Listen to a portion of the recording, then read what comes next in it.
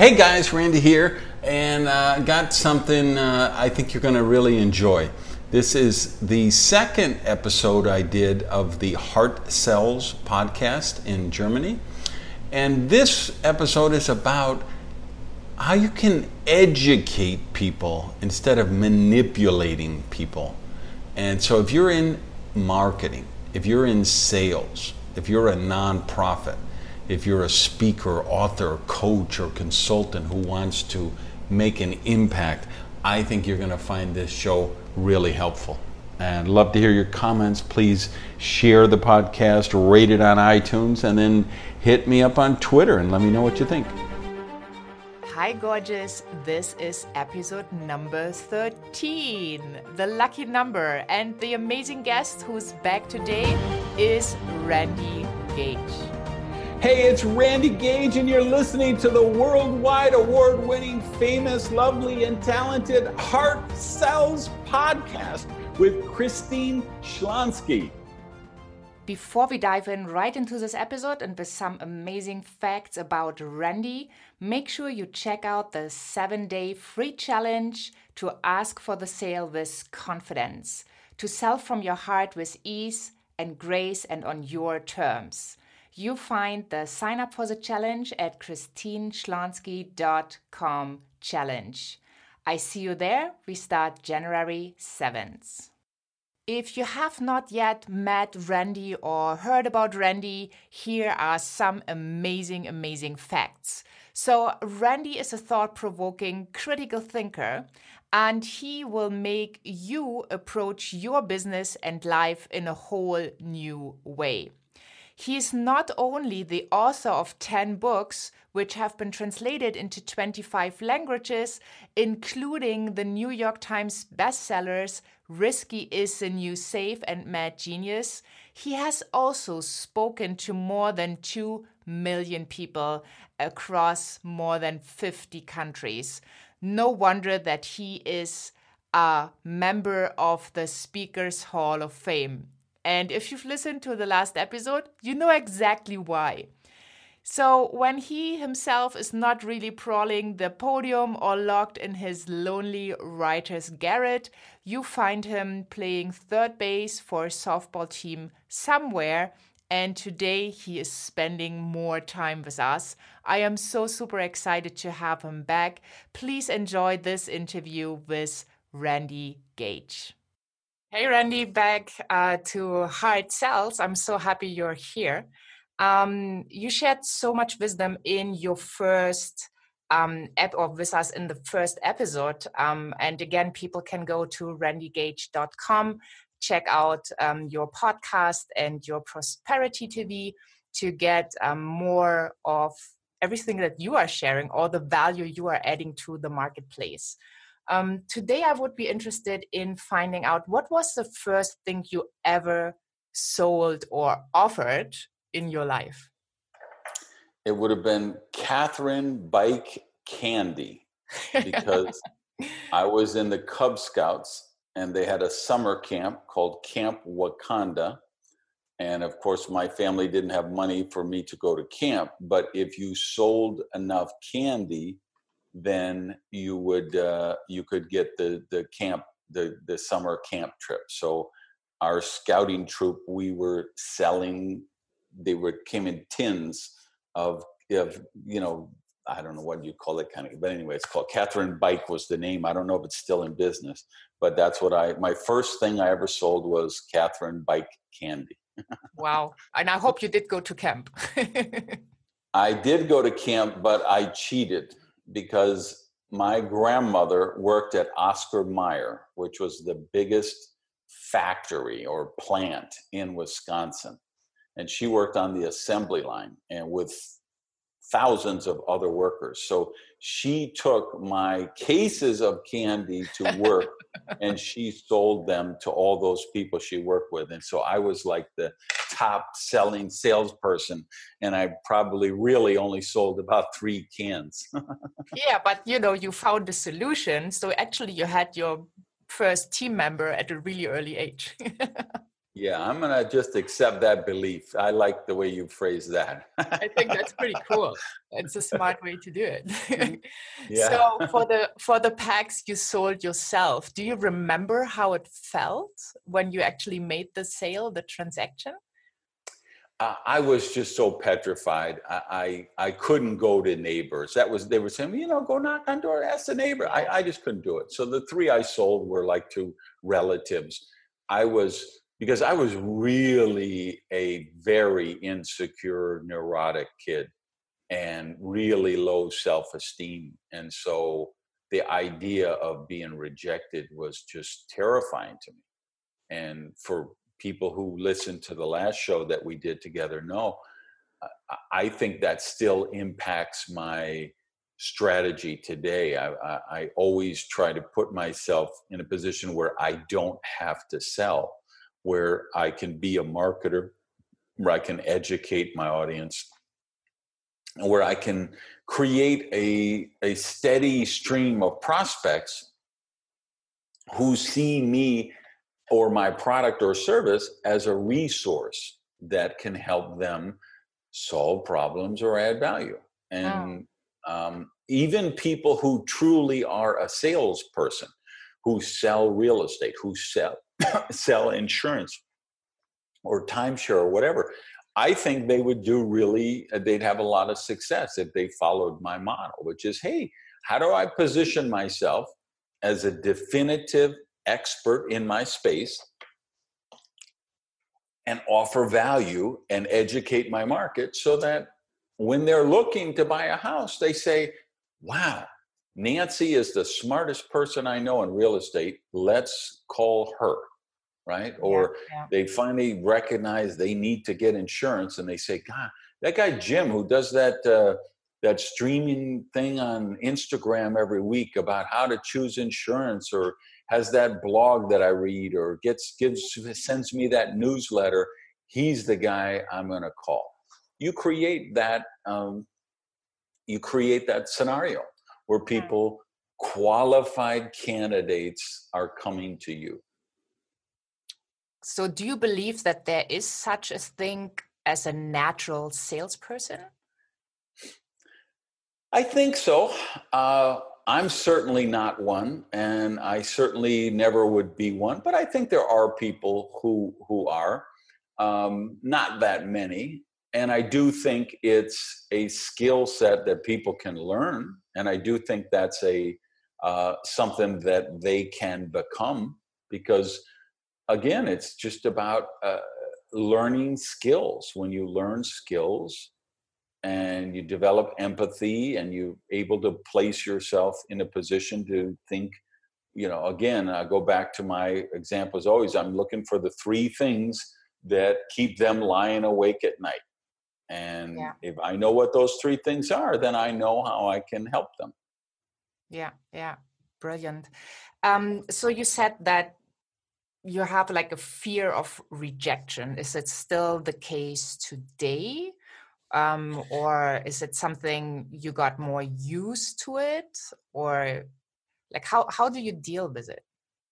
Well, I would say I would understand on a much more intellectual level that I'm not being rejected personally, that they're just saying that whatever I'm offering is not right for them at this moment in their time or life. I would know that intellectually, but I still would have that emotional trigger of, oh my God, they just said no. So I still want to isolate myself from that. I want to put myself in a position where I don't have to do that, because why would I want to? I mean, I get the whole, hey, you got to hear no. If you hear enough no's, then the next one is going to be a yes. And I love to hear no's. Okay, I'd rather stick a fork in my eye. Why don't we put ourselves in a situation where we don't have to hear 75 no's before we do the yes? Why don't we create a YouTube channel, a blog, a newsletter, speeches, some kind of thing that screens out the no's and attracts the people who are likely to say yes? That to me is just a much better approach than trying to emotionally fortify ourselves for why we like getting rejected or why we like hearing no. Yeah, well, I think most people don't like it. And I had an interesting interview with Bob Burg from The Go-Giver. And he also said that he doesn't like rejection. And I haven't met any person that loves rejection, but some people are forced to deal with it in their day-to-day life because they do make offers. So you are saying the way around it would be showing up on YouTube, like having a YouTube channel or doing Facebook Lives or using Instagram, so where people actually can experience your way to offer solutions and your way to put value in the world. So when they have a need, they come to you as a go-to person. Yeah, you position yourself as the definitive expert in your space. And everybody wants to do business with the definitive expert. Yeah, Like, definitely. I never call myself a professional speaker or a public speaker. If you look on my website or whatever, I'm an author, right? An author and an entrepreneur. And I put out this and I am one of the highest paid non-celebrity speakers you'll ever find. Now I get it, somebody who used to be president or somebody who's a movie star or whatever, they're going to get $100,000 a speech, but they're a celebrity. They're not getting that based on their expertise. But in terms of people who are paid on their expertise, people who are not celebrities, I'm as high paid as about anybody you're going to find. Why? Because I have positioned myself as an expert with my body of work, with my experience, with my results. So they're bringing me in to get my expertise. And it's never a sales situation for me. It's like literally before I got on the Zoom meeting with you, I was an email from a speakers bureau. Hey, do you have these dates in March open? Right? And they're not having to sell me to their client. Their client has called them up and said, hey, do you represent Randy Gage? Yes. Okay. Is he available on these dates? We're having a big convention and we'd like to bring him in as the keynote speaker, right? So that's, I've positioned myself that way. And I think that's important. People show me their business card and it says author, speaker, coach, international seminar leader. And I always say, does Bono need a business card that says rock star? Does Stephen King need a business card that says writer or author? No, he's Stephen King. So people ask me for a business card. I'm like, sorry, I haven't used one of those for 10 years, but you can find me anywhere on the internet, right? I'm never going to use a business card again. I haven't for at least a decade. It might be 15 years I haven't had a business card. Because again, I'm going to put out work. I'm going to put out a body of work that's going to establish me for what I do. And same way, like for these events, what do you think happens when the budget is tight for an event? They say, hey, we need to cut some of these speakers, or we need to see if these speakers will work for free. And we'll tell them they're going to get great exposure if they do the speech for free. Meanwhile, they're paying me $45,000 to do a keynote if it's a domestic one, and they're haggling with some speaker who gets $2,500 a speech. Why? But they never cut me. Why do they never cut me? Because they built the program around me. I have a lot of like annual events and meeting planners that's the first thing they do is check the date with me. They're saying, okay, we're planning the one for 2021. We need to know, are you available February 21st? Because that's the date we're thinking about setting. And if I'm not available, they're going to move the date and find one that's available because they're going to build that program around me as the opening keynote speaker or the closing keynote speaker. And those same events, sometimes they're haggling with people who get $2,000 a speech or $3,000 a speech who are doing the breakout sessions because they're trying to, reduce their budget.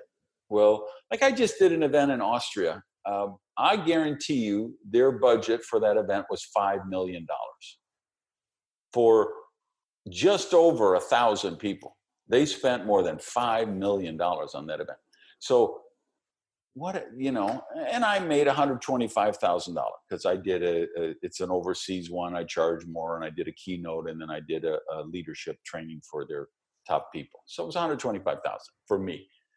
You said, that's a lot of money. Now their budget was $5 million. So what's my crappy little $125K means nothing for that, right? Yeah.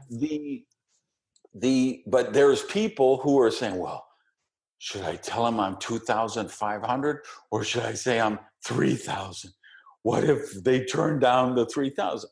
No, I mean, what you do when you position yourself at those levels, if you're this, because there's a lot of speakers who do that. I actually do an event just for professional speakers and coaches and authors and things. And somebody listening who's interested, they should go to tribalevent.com and check that out. It's an event I do once a year, like 3-4 days, 15 hours, 18 hours a day, intensive, right? And this is the stuff I'm trying to show them is, how do you position yourself as that definitive expert? Because if not, what it comes down to is they're looking at the budget for their event. They're going to bring in their 10,000 top salespeople from around the world, and they're going to bring them all to Hawaii. They're going to spend millions of dollars on this event. And then you have speakers who are negotiating between $3,000 and $5,000, right? And when really what it is you're competing with the tote bags. You're competing with the cash box, because that's what they're saying. They're saying, well, you know what? We could put tote bags for everybody when they register, but we'll have to eliminate those 2 cheap speakers. And you know what? If it comes down to that, the tote bags are always going to win. Yep. The sponsored cash bar is always going to win. The free swag sweatshirt that's going to be on the pillow when they check in is always going to win if you're just a commodity. But if you're a definitive expert, they're going to build the event around you, and someone else is going to have to pay for those tote bags, not you. Yeah, definitely. That's definitely the right approach. So when people listen to this right now and they think, well, yeah, but Randy is so far ahead in that game. I mean, he did years and years of positioning, of showing up, of sharing his work, of writing all the books, of speaking to over 2 million people. And I'm listening, and, I have this tiny business. I started maybe a year ago, or maybe it's a little bit bigger, the business 5 years ago. And I still don't feel like I'm getting anywhere. What's the best advice? Or let's do one question at a time. Okay, so the best advice is stop trying to sell yourself. Start creating value. Start giving away your knowledge and your expertise as frequently and generously as you can. And some of you, that's going to mean writing articles on LinkedIn because you've got a corporate audience and that's where they live. Some of you, it's going to be streaming on Facebook or streaming on Instagram. It's going to be creating a YouTube channel. For me, my big thing is my blog, because I'm a writer. I have a YouTube channel. I do the other stuff, but that's not my essence. In my essence, I want to be locked in my lonely writer's garret, hunched over my laptop, writing my next book. There's a difference. You could be a speaker who writes, or you could be a writer who speaks. I'm a writer who speaks. In other words, I don't set out to be a speaker. I set out to be a writer. And then because they like my books, they say, hey, we want to bring in the guy who wrote the book, right? Yeah. So that you got to think, what are you? Are you more of a speaker? Are you more of a writer? Are you more of a coach? Are you more of a consultant? Are you more of a salesperson? Okay, what is it that you really do that is your essence? And then how can you take this expertise that you have and share it with the world in a way that they're going to want to come and hire you?